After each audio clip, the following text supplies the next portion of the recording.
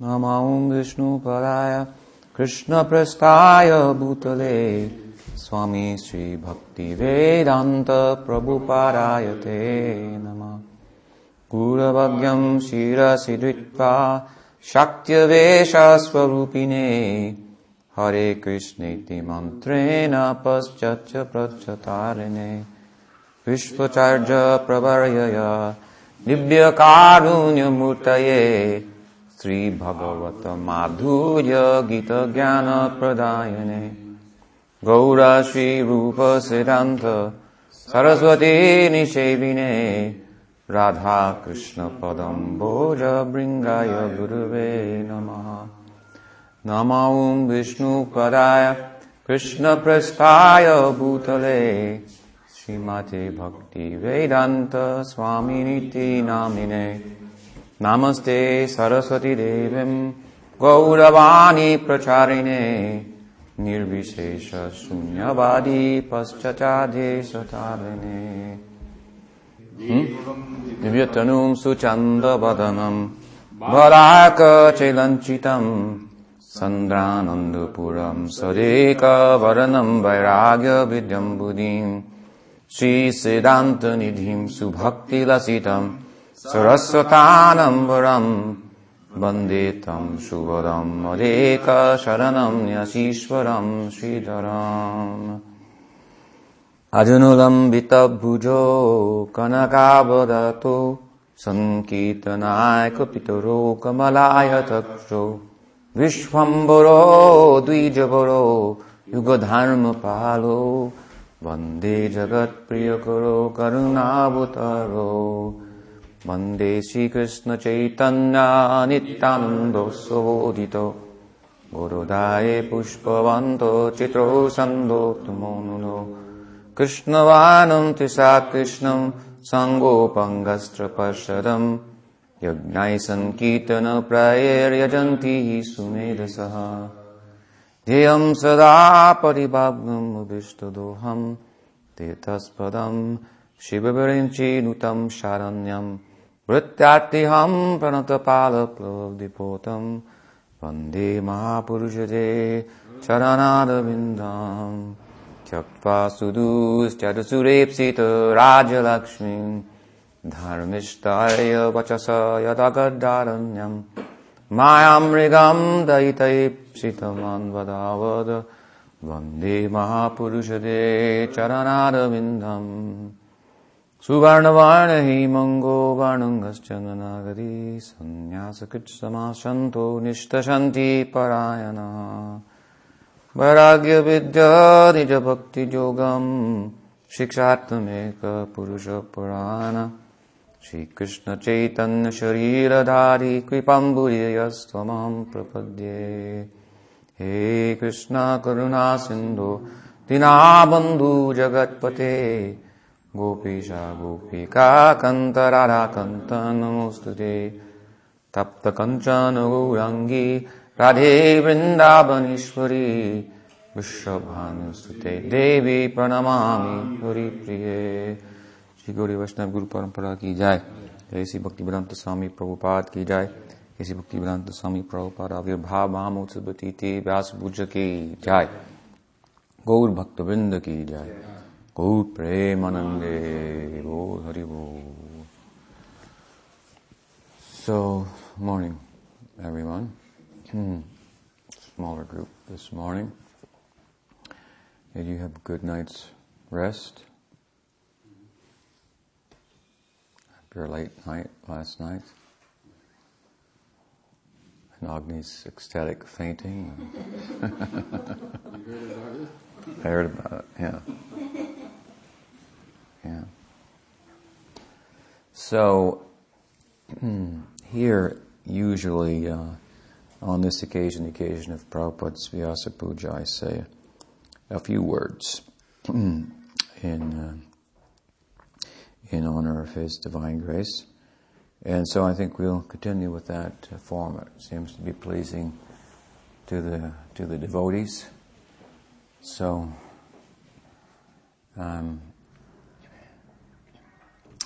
as I say, I'll say a few words, and then they'll have the Artik for Prabhupada, it'll be followed by the Artik for Chaitanya Bhagavan and Nityananda Prabhu, and then the Mahaprasad.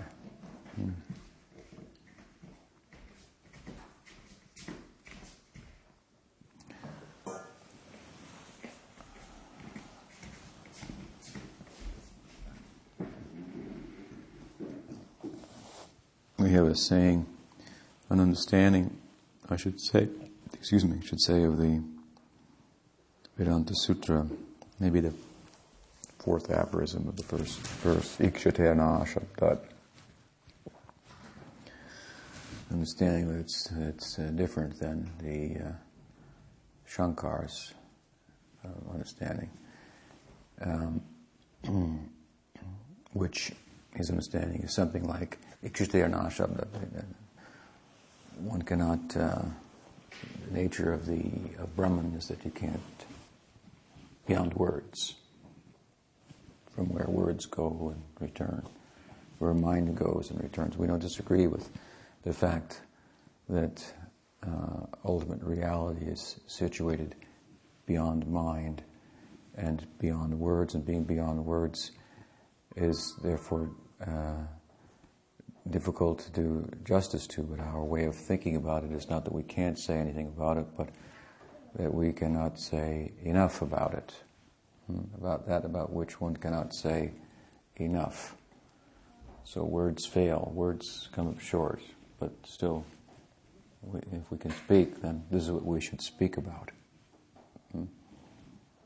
Akshno phalam, what is it? Akshno phalam tadusha, darshanam hi akshno phalam tadusha katrasanga, akshno phalam tadusha, and all that. It means that so many of the great souls, then, to see is the perfection of eyes, to touch is the perfection of sangha, to speak is the perfection of the tongue, and so forth. So there's not enough that we can say to, as there is not enough that we can say to adequately glorify Brahman, to glorify the Absolute, to glorify Krishna. Same holds true, of course, with his devotees who are situated in such. And even in that, for that matter, in order to do so at all, we feel that we need their power to adequately, or to attempt, I should say, to offer some praise, some respect, some appreciation. So that being the case, that we cannot say enough, and nonetheless on occasions like this, and it's often difficult for people to say anything.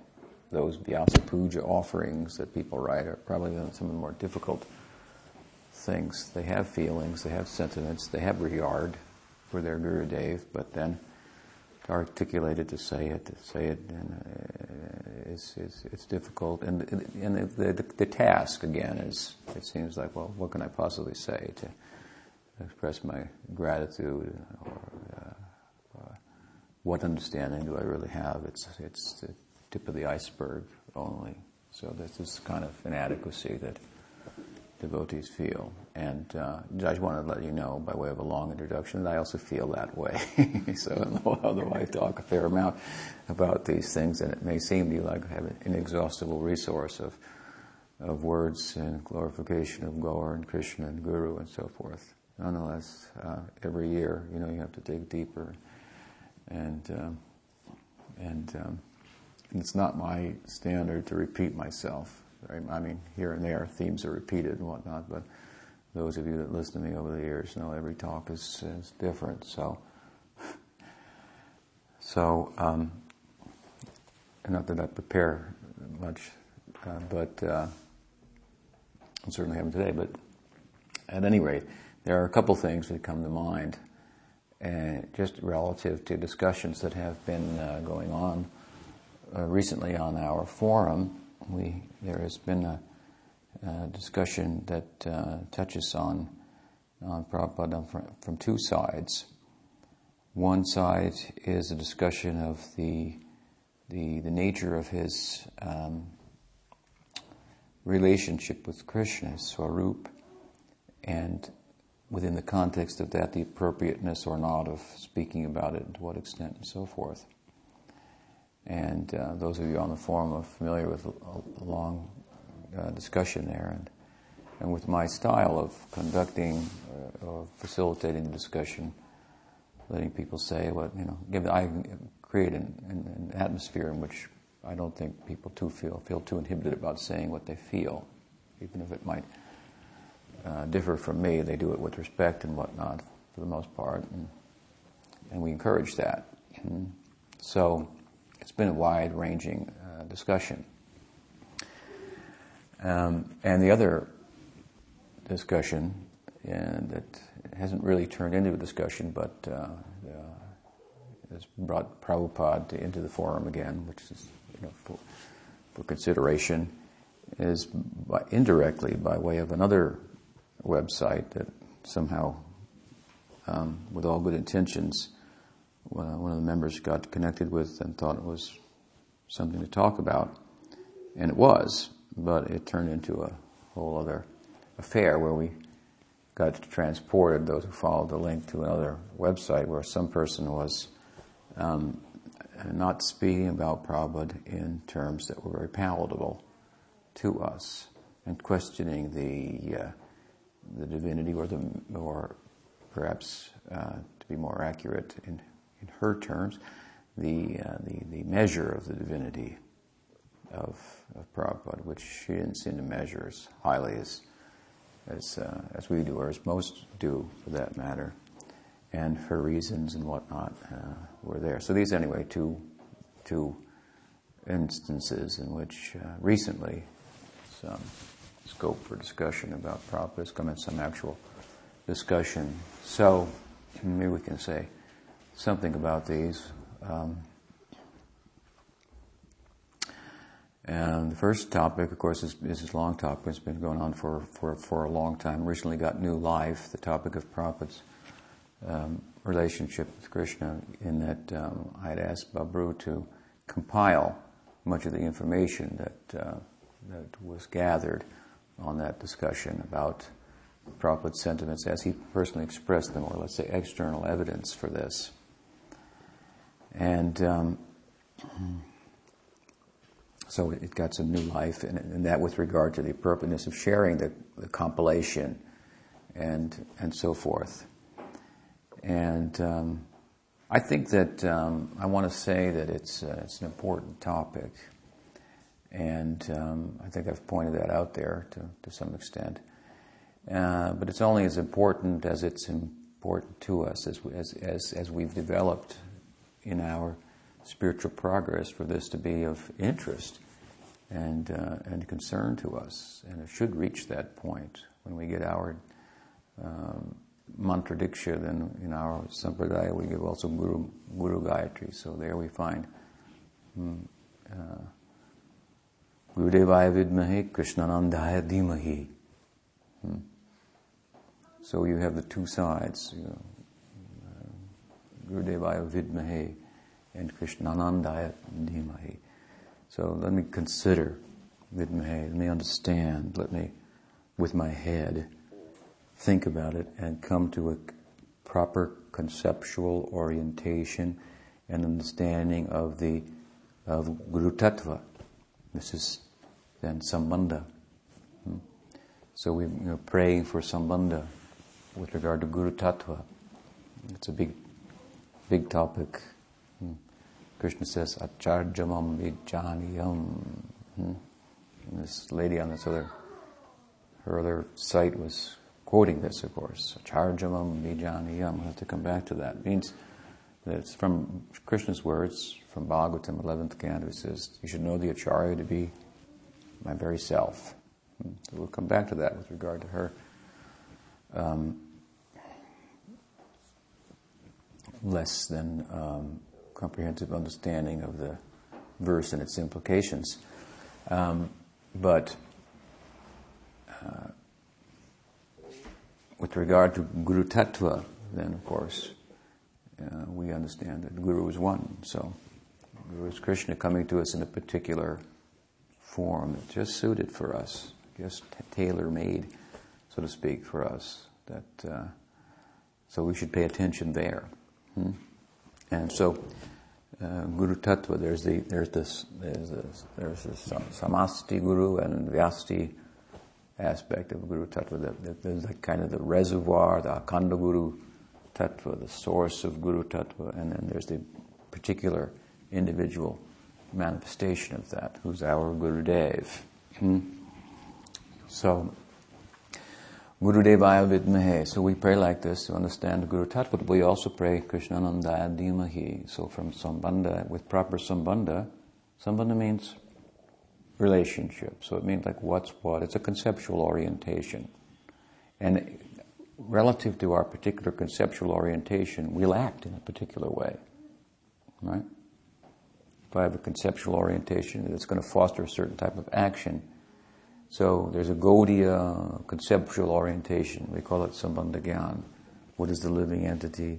What is the Maya Shakti? What is the relationship? What is the relationship between the Maya Shakti and Bhagavan, the Jiva Shakti and Bhagavan, and so on and so forth?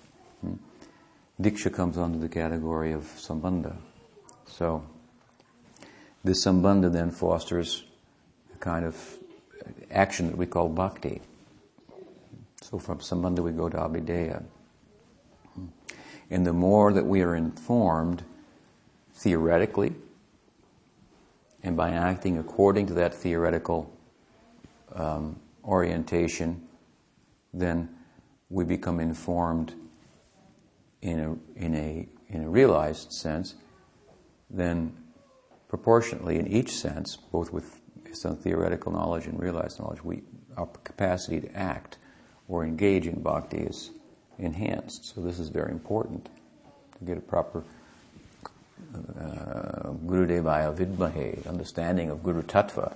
In fact, in the community of Gaudiya Vaishnavism internationally, it's probably been the most misunderstood tattva since the disappearance of Prabhupada from our manifest vision. A lot of confusion. So it's an important topic. Misunderstood, then that's just chaos. This is the foundation, right, of our spiritual life. So misunderstanding of that can cause so much chaos. And then misinformed, then glorification of the Guru. We want to glorify the Guru, but we want to do it in a way that's becoming. That means that it fits within the parameters of what is Siddhanta and Rasavichar and so forth.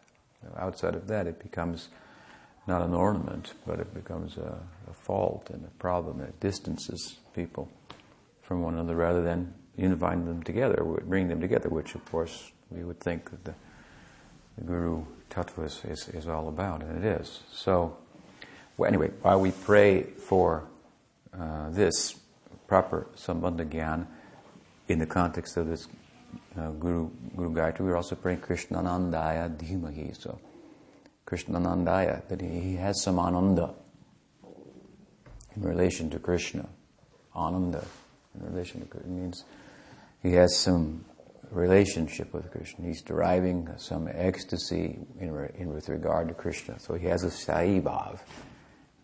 He has rasa. So we are to meditate on that also.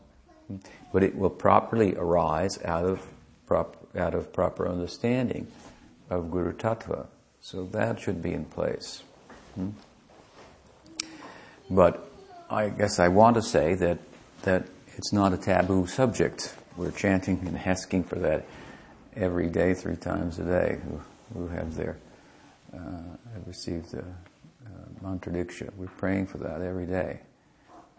My student Gurnishta has attracted my attention by his acquired habit in chanting the Guru Vastakam. We chant the Guru Vastakam every morning, and there's the 8 verses, but there's a 9th verse also that speaks about the phal, the fruit of chanting the prayers to the Guru of Vishwanath Chakravarti Thakur at that time in the morning and so forth. He said you'll achieve Vrindavan Bhakti from this. So after chanting that, he's developed this habit of singing Kintu Prabhoya Priye Bhatasya, Kintu Prabhoya Priye Bhatasya. So I noted that, and I thought, oh, he has a good understanding of what we're involved in here. He's caught something there.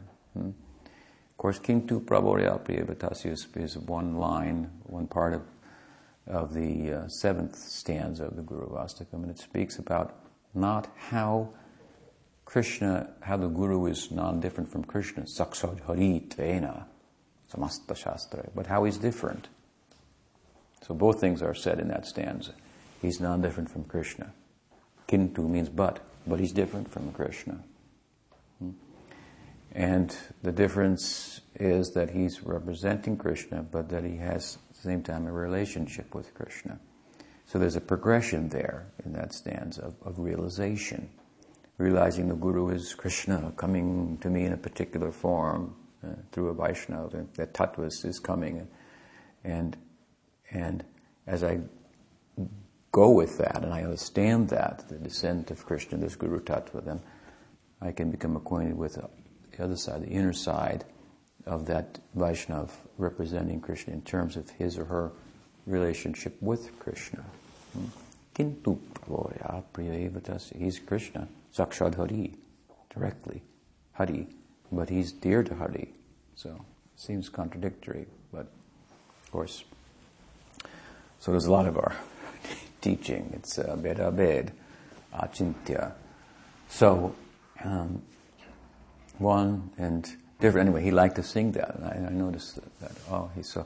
In other words, he's interested, and in an appropriate way. This is his prayer. That I'd like this. I want to come to this. I want to see my Gurudev as he is. Something like that.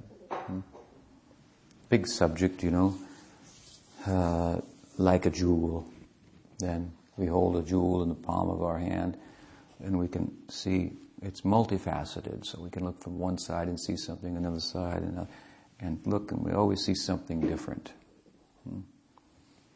So this is every atom is like that. What to speak of someone whose every atomic particle of their existence, if you will, is fully saturated with love for Bhagavan Sri Krishna. This is a multifaceted person, difficult to understand. I gave a talk once in Vrindavan. I was invited years ago, a rare occasion, to the ISKCON Krishna Balaram Mandir. It was the occasion of Prabhupada's disappearance, his Tirubhav, and I was able to, amongst others, to give a talk. And I brought up this point, coming to my mind, that we shall not beat one another over the head as to what Prabhupada's. We all have to agree what Prabhupada's exactly like. Yes, there are parameters within that we should stay within, but nonetheless he's showing different things to different persons. Like take our example here, for example. We know a side of Prabhupada that many people don't know. We know the side of Prabhupada's affection for his godbrother, Pujapad Sridhar Maharaj, who lived with Prabhupada in his house for 6 years after the disappearance of Bhaktisiddhanta Saraswati Thakur. And they had affectionate dealings, and Prabhupada had so many wonderful things over the years to say about him. And some criticisms of him too, so we know they're very affectionate. So that's a side of him. Like some people say, well, a fellow told me, he said, we have, in regard to this, my affinities for Sridhar Maharaj, which were fostered, of course, by Prabhupada's instructions to me. He said, we have Prabhupada, we don't need anybody else. And I said, we have Prabhupada, he gave us everybody else. Everybody else worth hearing from. That's how we got there, how I think I ended up hearing from Sridhar Maharaj. The lead came from Prabhupada himself, and so on. So, at any rate, the point is that such people, our Gurudev, multifaceted person. And at the same time, there are parameters within which his or her personality and reality will fall. It's interesting because there are parameters, but the parameters are like beyond time and space. There are parameters, but but it's unlimited at the same time. You follow? So with little openness, as long as the glorification is falling within the proper parameters, we should proceed and glorify and hear others glorify, and hopefully we'll catch something that we hadn't caught before. That's the likelihood, and that's why we keep talking about these topics about Bhagavan, about Gaur, about Krishna, about a Guru, and so forth. That we might find out more. Not that it's all finished, done, understood. The biography's been written, there's nothing more to be said. It's not the nature of the subject. So, this then is the whole higher side, of course, the nature of his. We see one form in which he presents himself to us as in a sadhaka deha, but he has also this other side, internal siddha deha side. And these are both in our interest, the latter more so in one sense than the former, or let's say the latter will round out the former. By understanding the latter, we'll really be able to understand the former. But we won't be able to understand the latter unless we understand the former to a certain extent. If we understand Guru Tattva properly and apply ourselves properly, in a general sense, then we have good scope for understanding the other side, this Krishnanandaya, his Ananda, the nature of his Ananda. And when we've understood that, then we can understand about his mission in this world also in ways that we couldn't have otherwise. Because that is not absent from that. That is present in that. That's actually the actual motivating factor, influence behind everything that he does. I've given an example with regard to this. It came up on the forum, but I'll tell the history a little bit, which I don't think I told there. I got a letter from a godbrother of mine who had taken Harinam from Prabhupada, and then after Prabhupada disappeared, he got his second initiation mantra diksha from Pujapad Sridhar Maharaj. Nice man, and he's a famous man, a famous musician in Canada. So he came across something in one of those books of anecdotes about Prabhupada that his disciples are fond of writing. There's a lot of them out there. And it's like, Prabhupada through the filter of, Satsarup Maharaj or Harisor. You take it with a little, it's a grain of salt, but it's inspiring nonetheless. We get a lot of, it's charming and worth writing. So, anyway, in one of these, written by, I think, Giriraj Swami, he had read, or a friend of his had read, and it became an issue, that Prabhupada had said that we will, what was it? We will, and we will. Maybe he was talking about if there were difficult times or commotion in the world or a war or something, we will take the bomb and drop the atomic bomb on them or something. If they say chant Hare Krishna, if you don't, we'll drop the bomb on you. Something heavy like that. And he was like, wow, how could my Gurudev say this? He's like, he wants to drop an atomic bomb on people if they don't chant Hare Krishna. And it's pretty heavy. Might not want to let that out, into the public. And here he's got it in the book. He says, and so, and if they don't chant, yes, we will drop the bomb on, atomic bomb on them. Sounds like a bit of religious fanaticism, fundamentalism, and so forth. And Prabhupada can have a bit of a feel like that sometimes. Sometimes for different reasons. He can have a feel like that because on the one side, in terms of his mission, he saw himself as laying down some kind of groundwork for a future of Gaudiya Vaishnavism. And he was in uncharted waters with people who weren't familiar with anything of the cultural background of the philosophy or the philosophy itself and so forth. And it takes time to digest and understand and imbibe and so forth.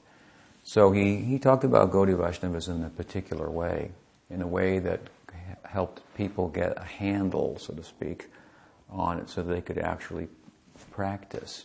He didn't speak about it, to be honest with you, in the most scholarly way. And this is an example of an extreme example. But even in his books, comparatively, he has a certain approach. He has an agenda. That's a fact. And people criticize him for it. He has an agenda in the book. Sometimes they look at the translation and the word for word and they don't match up exactly, and the purport goes off in some direction. What does it have to do with the verse? And he's not explaining often the verse in the context of the chapter, within the context of the book, and in a systematic way like this. He's got an agenda. Big fault. Prabhupada once said, I came to your country as an aggressor. And I said, thank you. We appreciate that. So he had an agenda, that's true. But then you have to look, what is the agenda? Think about it. His agenda, of course, is to make devotees of Krishna, to get people, to create Shraddha in Krishna and Krishna Nam. That was the basic mission. So it's widespread. It wasn't the end of his mission, everything, but it's the major focus is to get as much Shraddha, create as much Shraddha as possible, that people might embark upon the path, embark upon Sharanagati and so forth. And now you think about it. And he's explaining about Krishna, and this is his agenda. So, is there something wrong with that? You have to think about it.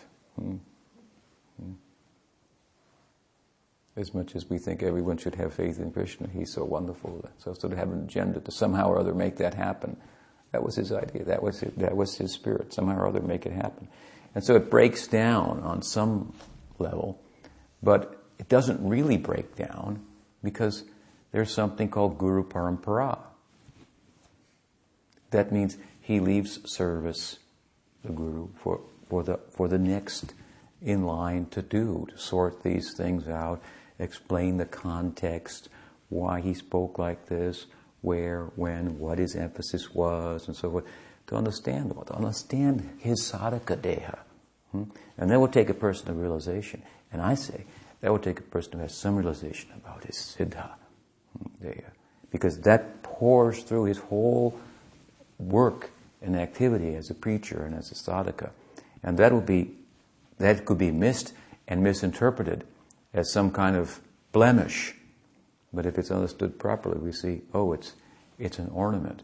So one thing about Prabhupada's kind of style and the nature of his presentation, which is a kind of a Kanishta Adhikari orientation to start with, to get people involved. That's not a bad thing, by the way. You've got to start somewhere, right? Komal Shraddha. And he doesn't want them to remain Kanishtadhikari. He doesn't teach you should be a Kanishtadhikari. He teaches you should be an Uttamadhikari, of course. And he pushed people in such a way that if they took advantage of it, if they remain under his influence, they would be quickly propelled to real experience, which is what's lacking in a Kanishtadhikari. There's some faith, but it's not tempered like steel put in the fire by experience, or not much, and neither by much learning or understanding. So he pushed them in such a way that they could get real experience, and their faith would not be komal, but it would be nishta, not tender, but fixed. So, everybody has, a preacher has an agenda, and they have a time frame, and nobody emphasized more that preaching is according to time and circumstance than Prabhupada. He hammered this over and over, and it's an obvious point in a sense, but it's really lost on a lot of devotees these days. So, just to locate him within time and space where he appeared, and what he was actually trying to accomplish it. So there are, many ways you could talk about it, but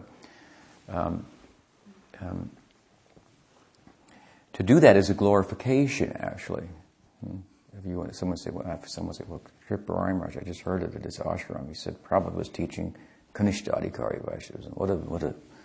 What a thing to say on his Vyasa Puja day as well. But I like to say that, in my experience, that Prabhupada had much more to say. I used to watch him sometime when I would sit with him, wrestle himself down from where he was preoccupied to occupy himself with me and my concerns.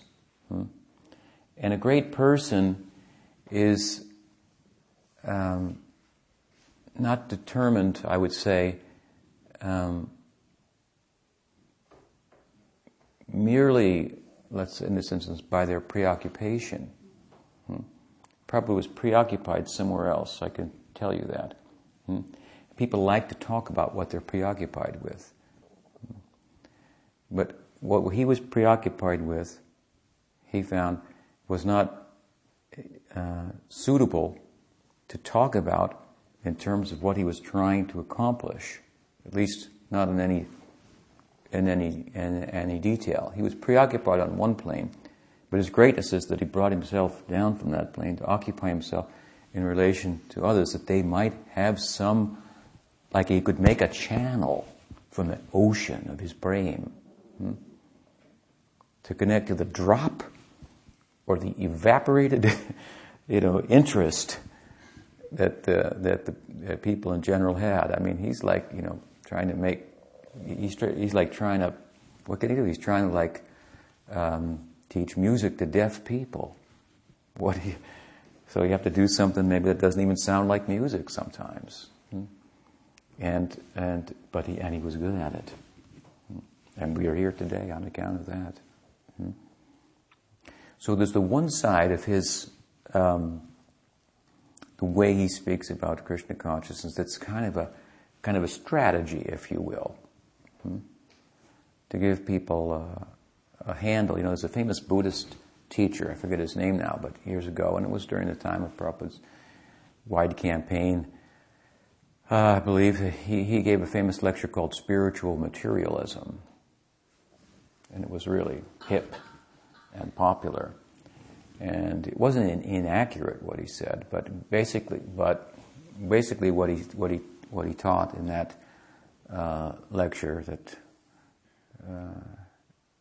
echoed throughout the community was that you could be trapped in spiritual trappings, dress and practice and following the rules and sadhana and so forth, and that would be the illusion as well. You could deceive yourself in that context. It's like, whoa, And of course it's true, it's a good point. That point has to be emphasized sometimes. But he did it in such a way as that people said, yeah. Like we had a fellow here once that was helping us in the original construction of some of the buildings, a contractor from Scandinavia, an American, Scandinavian origin, nice enough man, but he had a kind of quasi-spiritual outlook on life, and he dabbled in all these things, and he had an interest. Nice man. He'd say things like, when I wanted to get the bathroom sink finished for the first time, the devotees were going to come here and camp out in tents and have a festival, and I was telling him like weeks in advance, if all things finish that, well, and it comes down to the last 2 days and it's not finished, and he said, well, the way I think about it, Swami, is, if it's supposed to happen, it's going to happen. And I didn't say it. I thought, well, if your paycheck comes, it's supposed to happen, or it's not supposed to. If it doesn't, it's not supposed to happen. So they got, there's a lot of these kind of quasi-spiritual ideas out there. And another thing that I think of him because in relation to what I'm saying, he told Chidahari once, who was talking to him about his spiritual practice, that he says, well, the last snare of Maya is the, what does he say, is the attachment to your practice. So there's some truth in it, but obviously it can be misapplied. So the spiritual materialism talk by this Rinpoche was much misapplied. Like, yeah, man, that's look at this guy, he thinks he's a real practitioner because he's really practicing hard, we don't buy that, And so it can be an excuse then easily to give up the practice. The Prabhupada was very keen on emphasizing the practice and giving handles and the necessity to do things and so forth, and kind of drilled it into people's heads in such a way that they actually did grab onto those valuable handles, which take them inside. Now there is a point where you have to see them for what they are, handles and so forth, and you say a certain thing which isn't untrue, but it's not the whole truth because you can't tell the whole truth to everybody all at once. And so, we look at Bhagavad Gita, we see a gradation of how Krishna is speaking to Arjuna from beginning to end. It seems like he's taken him this direction, that direction. But according to adhikar, eligibility, Krishna is speaking. That's the huge part of the teaching of the Gita. That we'll speak or address the topic in relation to the audience. What is their adhikar? What is their eligibility? That's why he goes through all the different... He has a conclusion, obviously. He has a point that he's making throughout, but this is which is bhakti, and so forth. This is one of the main points of the Gita also. Adhikar should be considered bhakti. We know Thakur is famous for saying, kind of paraphrasing the Bhagavatam, 11th canto, when he says, knowing, what does he say? Knowing one's place is true beauty. So to know where you are on the map and to take instructions accordingly relative to where you are and apply yourself there, that's real beauty, not trying to jump ahead. Apply yourself or hear even beyond the level of your necessity. We should hear, and we should hear and try to listen in such a way as to hear something that's relative to our necessity. This is proper hearing, spiritual hearing. We probably use the term submissive hearing. In a sense, this is what it means.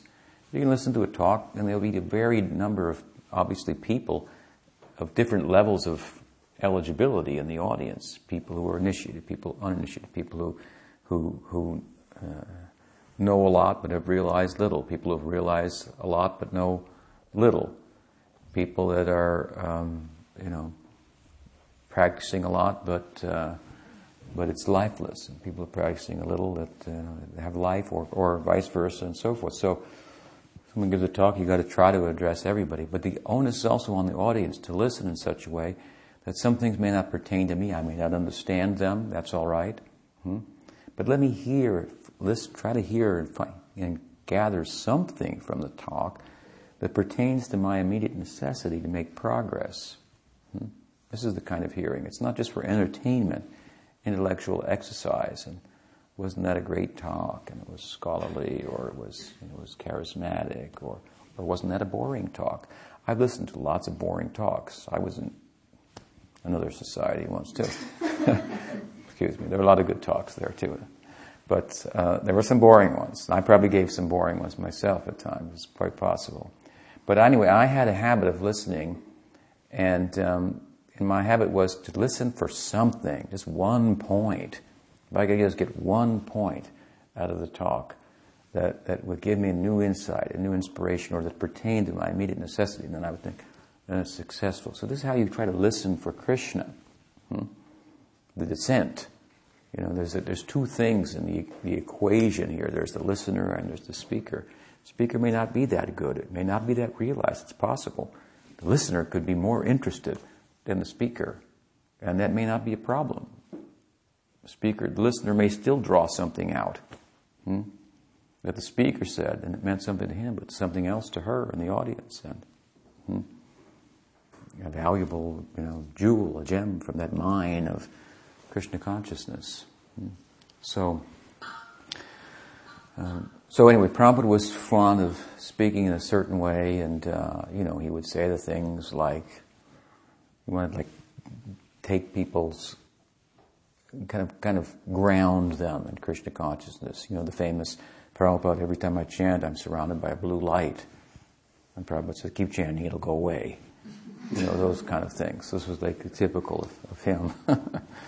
Not to have people foster their imagination and so forth. And to get them grounded in some basic practices, and he spoke with a sense of emergency, urgency, and it catapulted people into just oceans of service. And I want to come back to this, but this particular talk. But at this point, what we're talking about here is that Prabhupada, for one reason, made his presentation the way it was, but for other reasons also, sometimes that apparent kind of fundamentalist or fanatical kind of thing would come out of his mouth, like drop the atom bomb on them if they don't chant Hare Krishna. So the guy wrote me and asked me, how am I supposed to think about this? And of course, obviously, Prabhupada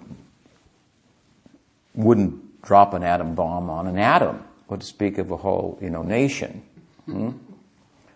That was not his nature. So then, why does he say such a thing? And it's certainly not PC, or it's potentially damaging and confusing. And here's a fellow that was confused and so forth.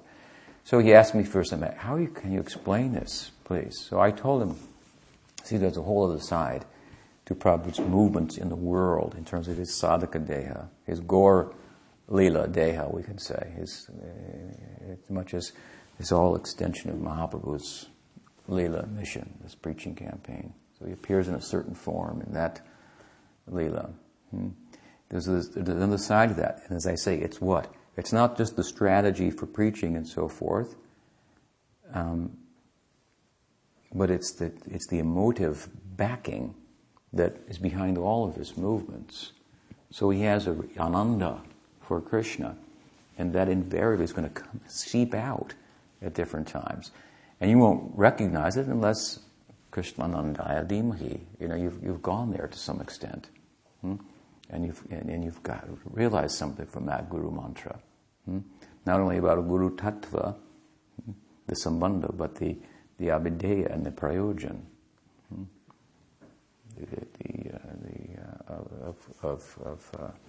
Of the guide, one's guide. So here's an instance I told him, this is what this is about. You have to understand. This is Yudhavira. Yudhavira is a kind of rasa. Yudhavira.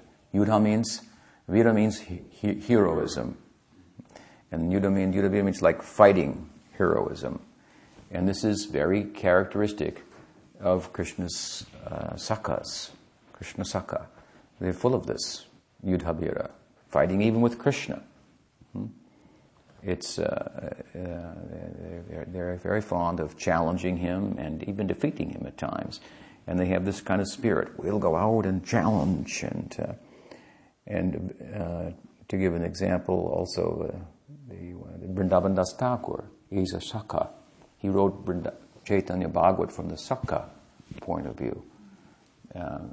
And Krishna's Kaviraj wrote Krishna Chaitanya Charitamrita from the Madhurya point of view. This was the backing, at least, behind it. So there's a strong emphasis for Nitai Chand in Vrindavan Das's book. Not that there isn't in Krishna Das's, but in a slightly different, you can feel a different emphasis and so forth. He says there, in his Chaitanya Bhagavat, things just like this. Tell me if it rings a bell. And if they don't believe in Nityananda and Chaitanya Mahaprabhu, then I step on their head with shoes. You ever listen to the recordings of Prabhupada in his morning walks? Then I kick the boot on his face. I mean, wow, that's pretty heavy, Prabhupada. It's like, Prabhupada wouldn't step on an ant. That's the fact. Prabhupada's actually walking, in one sense, with his head on the ground, although he held his head very high at the same time. And you can do that. If you bow your head constantly, then you will know everything you need to know. Like I said before, if you love someone, they'll tell you all their secrets. So if you bow your head constantly, then you'll be filled with the knowledge that will hold your head up high also. You'll feel good.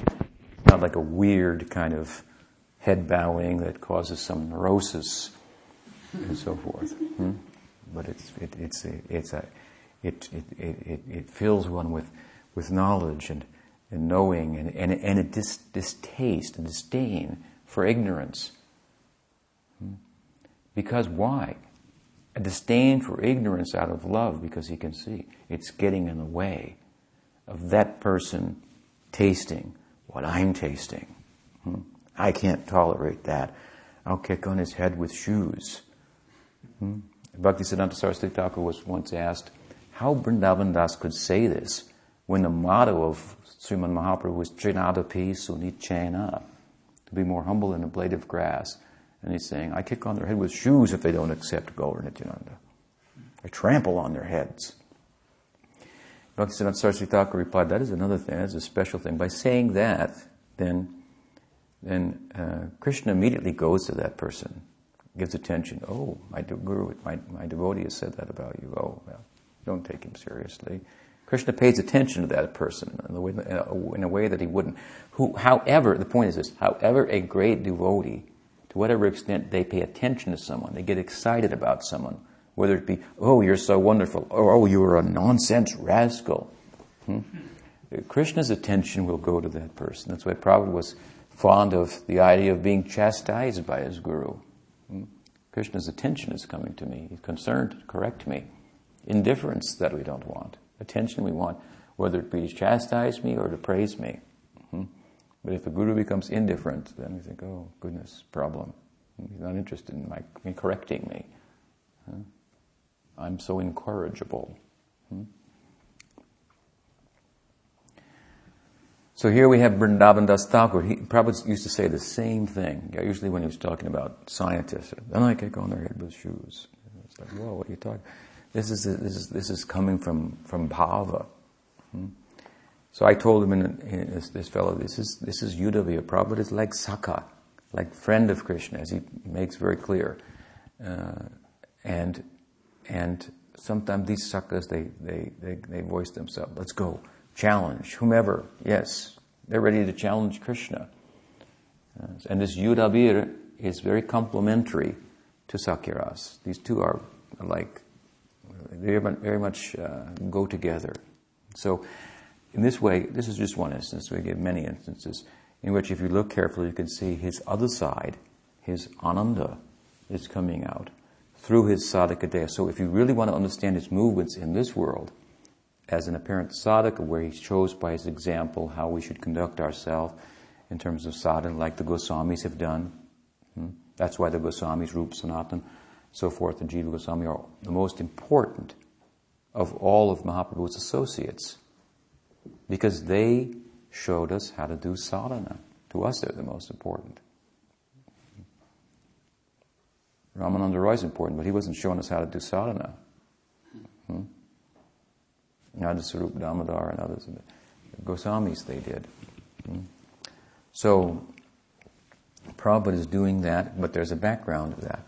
And as we understand the background, then we can see this in the foreground also, filtering through. And this, of course, then is the most charming thing when we come to think of our Gurudev in light of this. So both things must be understood. There's much scope then for to be interested in the inner nature of our Gurudev. Then again, of course, relative to our adhikar, but at least we should understand it's not taboo. This isn't a place that there's nothing to talk about. There's much to be said about that. Especially, we find, as I point out in other places, in any sect of Gaudiya Vaishnavism, if there's any hint, even, that comes out externally as to the Guru's sentiment, they make a poster out of that. They make a poster out of that. Jai Gurudev. And appropriately so. That's fine. He's shown this. Here, we know. Yes. Our Gurudev has connection with that side, with that soil. He's from there. He's grounded there. So, it's interesting that Prabhupada, the general conception is that Prabhupada didn't talk about his inner life. And there's some truth to that. But if you look carefully at everything he said, and everything that he wrote, you'll find an ocean of evidence that just completely dwarfs what I've seen in my experience of other sects of Gaudiya Vaishnavism, what hints they have here and there. It's pretty interesting, actually. As much as his lips were sealed in one sense, and appropriately so, there's all this evidence that oozes out. We compiled a huge body of it. And from every angle, it shows a whole pattern, isn't it? From childhood, to his passing from the world. All the way throughout. And from all different sides. From perspectives of others who weren't in the mission, from the perspective of his disciples who didn't even know why they were saying it, why they were feeling like that, and so forth, to things he directly said himself. And in his writing and so forth, and in relation to his family, his father, his everything. It's just an amazing body of evidence that just speaks so loudly about how Gurudev's relationship with that land, such a profound connection. I mean, as much as what I want to say is, as much as that evidence will give devotees in different sects, like, we knew it, but now we really know it, kind of, that he's got connection there. Our Gurudev is high, our Gurudev is realized, or something like that. As much as they really, this is like the nectar of the mission, there's a hints here and there. This is like, it's overwhelming in Prabhupada's case. Overwhelming. So to make that available in an insightful and thoughtful way, with explaining the implications of it and so forth, this should give great courage and enthusiasm and happiness to his students and grand students and so on and so forth. And it also, given the particulars of this, it gives a reason to be different, which a lot of Prabhupada sects want to be different than everybody else. But a good reason. A rasika reason, rather than a reason based on aparad or lack of understanding of Guru Tattva. Misconception about Guru Tattva, which, as I said, can distance people from one another. So it's a beautiful thing. It's a charming thing. It's I want to say, it's certainly worth discussing. And I know we have discussed it here. I won't go into the detail at this point. But to go then and conclude my short talk here, to the other side of what came up in relation to Prabhupada was this lack of appreciation of Prabhupada and sense of the measure of his divinity. What I've said here thus far is the measure of his divinity is overwhelming. Overwhelming evidence of his keen interest in preoccupation with that side, and from evidence from where, particularly, specifically, he drew his power, Shakti, to do the kind of work that he did. Analyzing all of this, you've got to come up with a person who is the highest caliber of spiritual realization.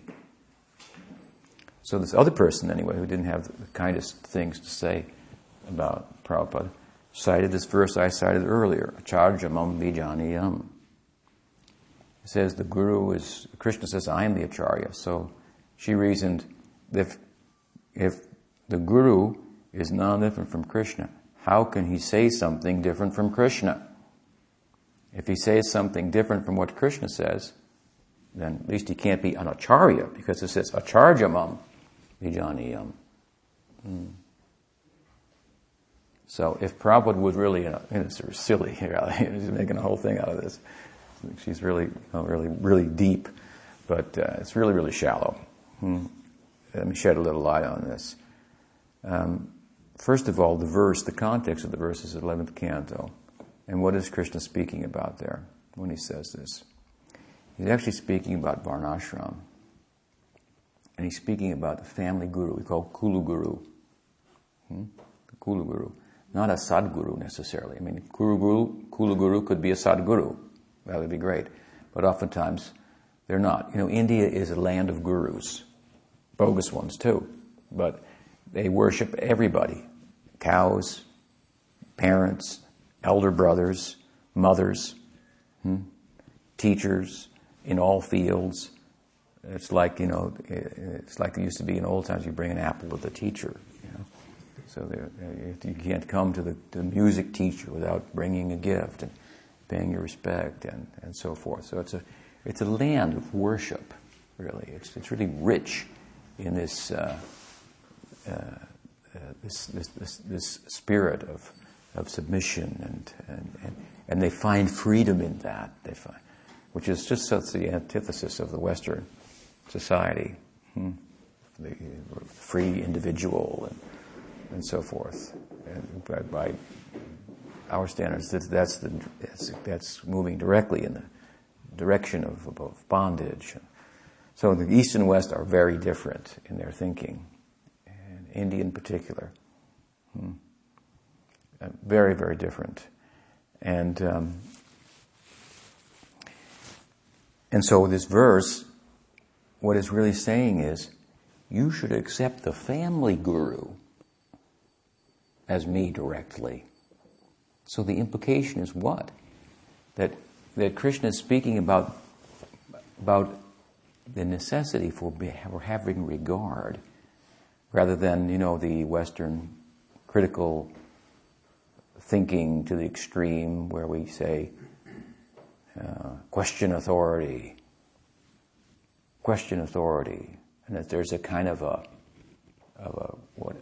an irreverence that's hip and getting to the bottom of things and so forth. It's not that spiritual life doesn't encourage critical thinking. It does. It very much does. And this is some critical thinking to arrive at this kind of understanding of how to approach things. Think it out. Think it out. How much can you know by a what would Prabhupada say? By a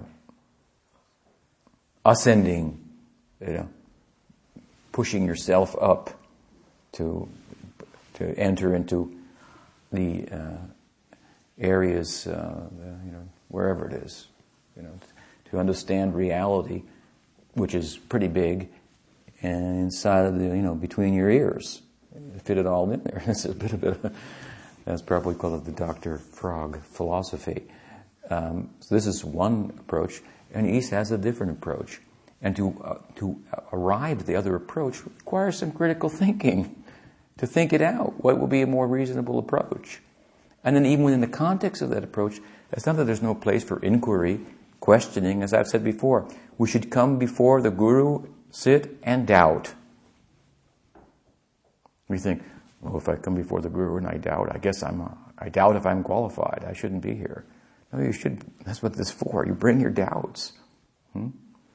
But you don't keep them within, you voice them. And then he or she answers them. And then they go away. That's the whole idea. You bring the doubt, sit and doubt.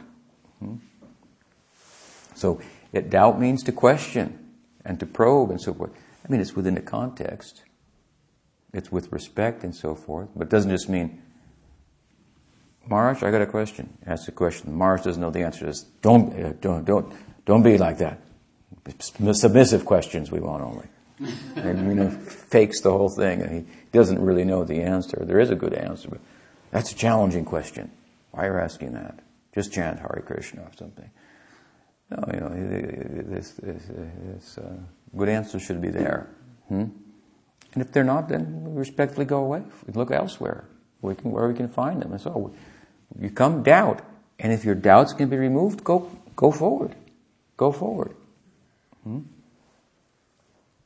And as you go forward and the doubts are removed, then what happens is you start to, everything makes sense. That's what happens.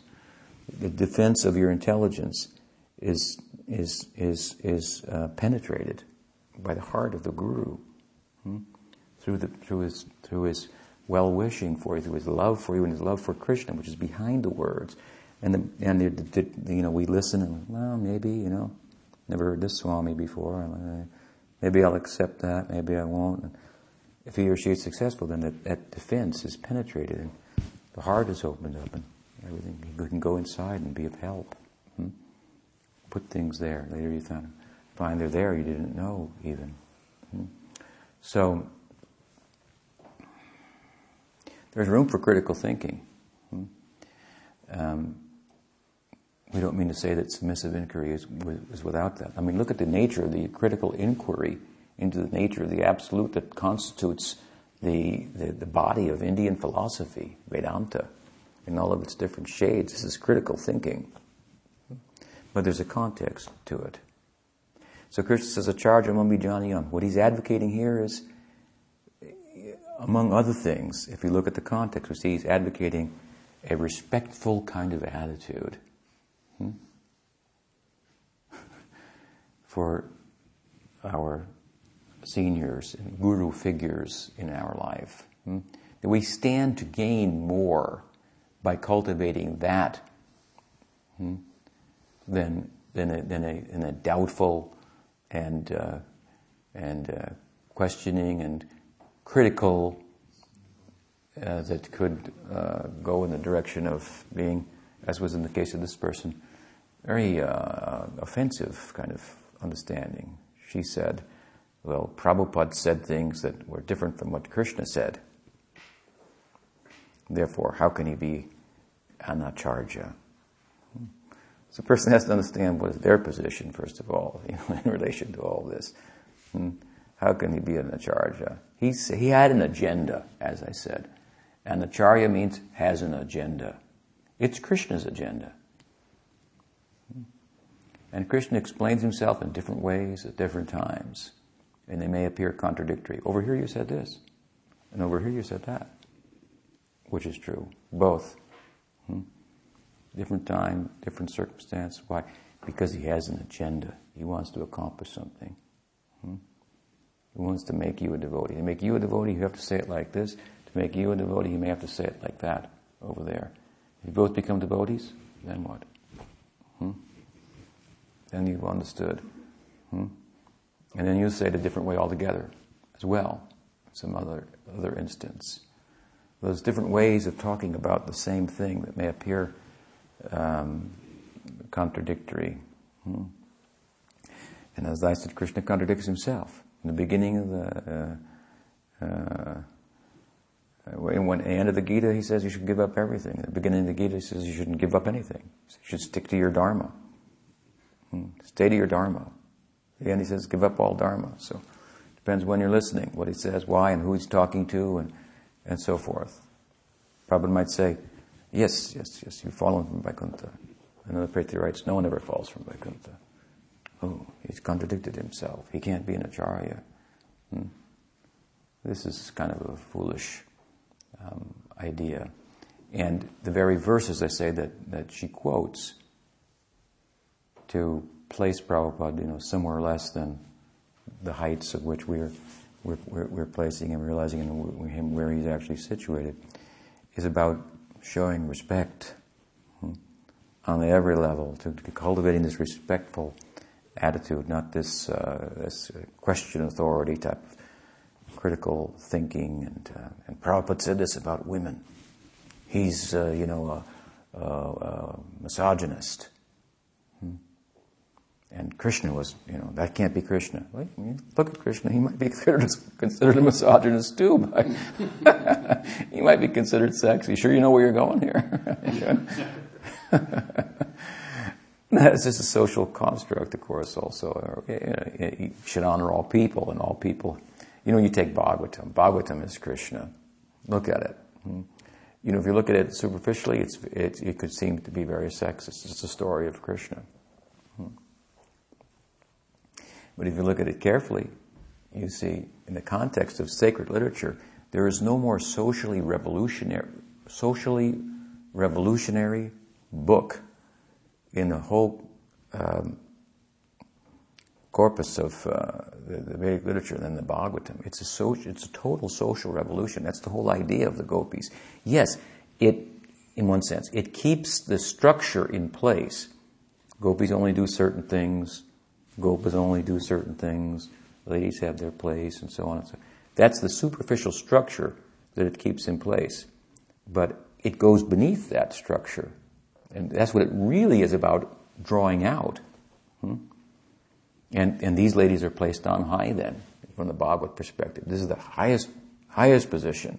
They're worshipped by everybody. So if you look at the text in the context of the Indian history and so forth, you find it's very revolutionary. It's, as much as the Varnashram Dharma is the social standard, it's really saying this is just a sham, this social idea. I mean, it's a superficial thing, I should say. I mean, Krishna says in the Bhagavad Gita, Chaturvarnamaya Shrishtam. Devotees will quote, Guna Karma Vibhagasa. What is the next verse?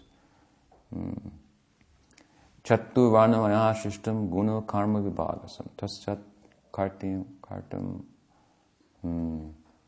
Here's the Bhagavad Gita. It's been a long time. But he says, Krishna says, I created this.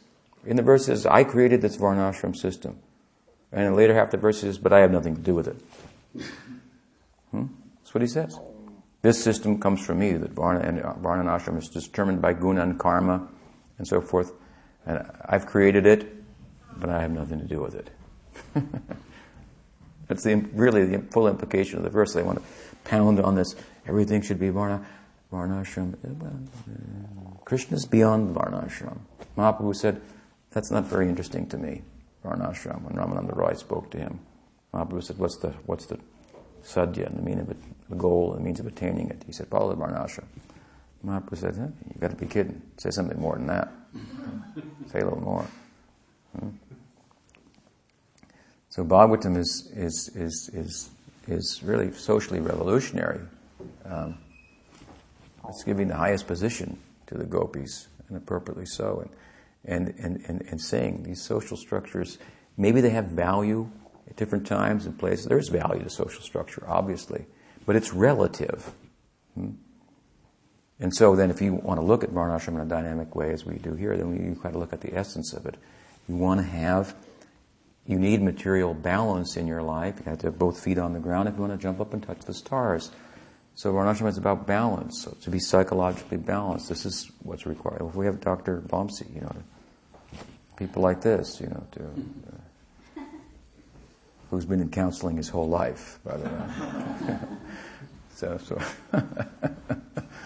So in this way, hers was a very shallow, almost not worth dignifying, with a response, because that kind of irreverence that's so pervasive there, it makes for not a very suitable place in which to pour a cup of nectar. It's got holes in the cup; it will come out the bottom. So that's why humility is so often stressed, because when a devotee sees humility in another, senior devotee sees humility in a less advanced devotee, then he or she sees a place where they can give something, and it will stick. They feel there's chance for it staying there, not that it will go in one ear and out the other. So we conduct ourselves, we should, with a humble heart, as Mahaprabhu said, and as Prabhupada did, challenge the whole world, to do the same, even if it means stepping on their head with shoes. So, any questions? A few words, anyway, inadequate as they are, about Prabhupada, his contribution, his reality, and how fortunate we are, really, to be in the wake of his mission and all. This is the pioneering stages of Gaudiya Vaishnavism outside of India and in connection with modernity and post-modernity and so on. It's exciting times to be living, and everything's not in place all at once. Like here, we just passed the pioneering stages here with erecting the temple. We have so much to do, and now we're pioneering in Central America, in Madhavan. So anyway, the whole Gaudiya Vaishnavism, it's still in the pioneering stages. It requires the people from the local soil where Prabhupada came to and dropped the nectar, that starts to grow there, and then Gaudiya Vaishnava expresses itself in that cultural context with the use, the full application of the critical thinking, like Prabhupada would say, use your American, European, he used to say, Western intelligence to do something with this. You think about it. And that's the first thing Sridhar said to us when we asked him questions. He said, well, here's the thing. You got to think about it. Your Gurudev told you not to think, and that's very much true also. Although he did say, use your intelligence, he also told us, don't think. And he stopped our minds and poured so much inside us. He said, now in his absence, you have to think about all those things that he told you. What is the implication of that? What is the deeper meaning? What is the practical application? Now you have to start to apply it in a dynamic way. So these are exciting times to be living at the lotus feet of Srila Prabhupada. Shri A.C. Bhaktivedanta Swami Prabhupada ki jai. Shri A.C. Bhaktivedanta Swami Prabhupada Avirbhava Mahotsava ki jai. Shri Vyasa Puja ki jai. Gaur Bhaktivinoda ki jai. Gaur Premanande. Now we'll conduct the artik for Prabhupada, Guru Puja. Agni asked you to sing Shri Guru Charana Padma that Prabhupada liked. And then we'll have the Bhog Artik, Gaur Nityananda and Mahaprasad. Srila Prabhupada ki jai.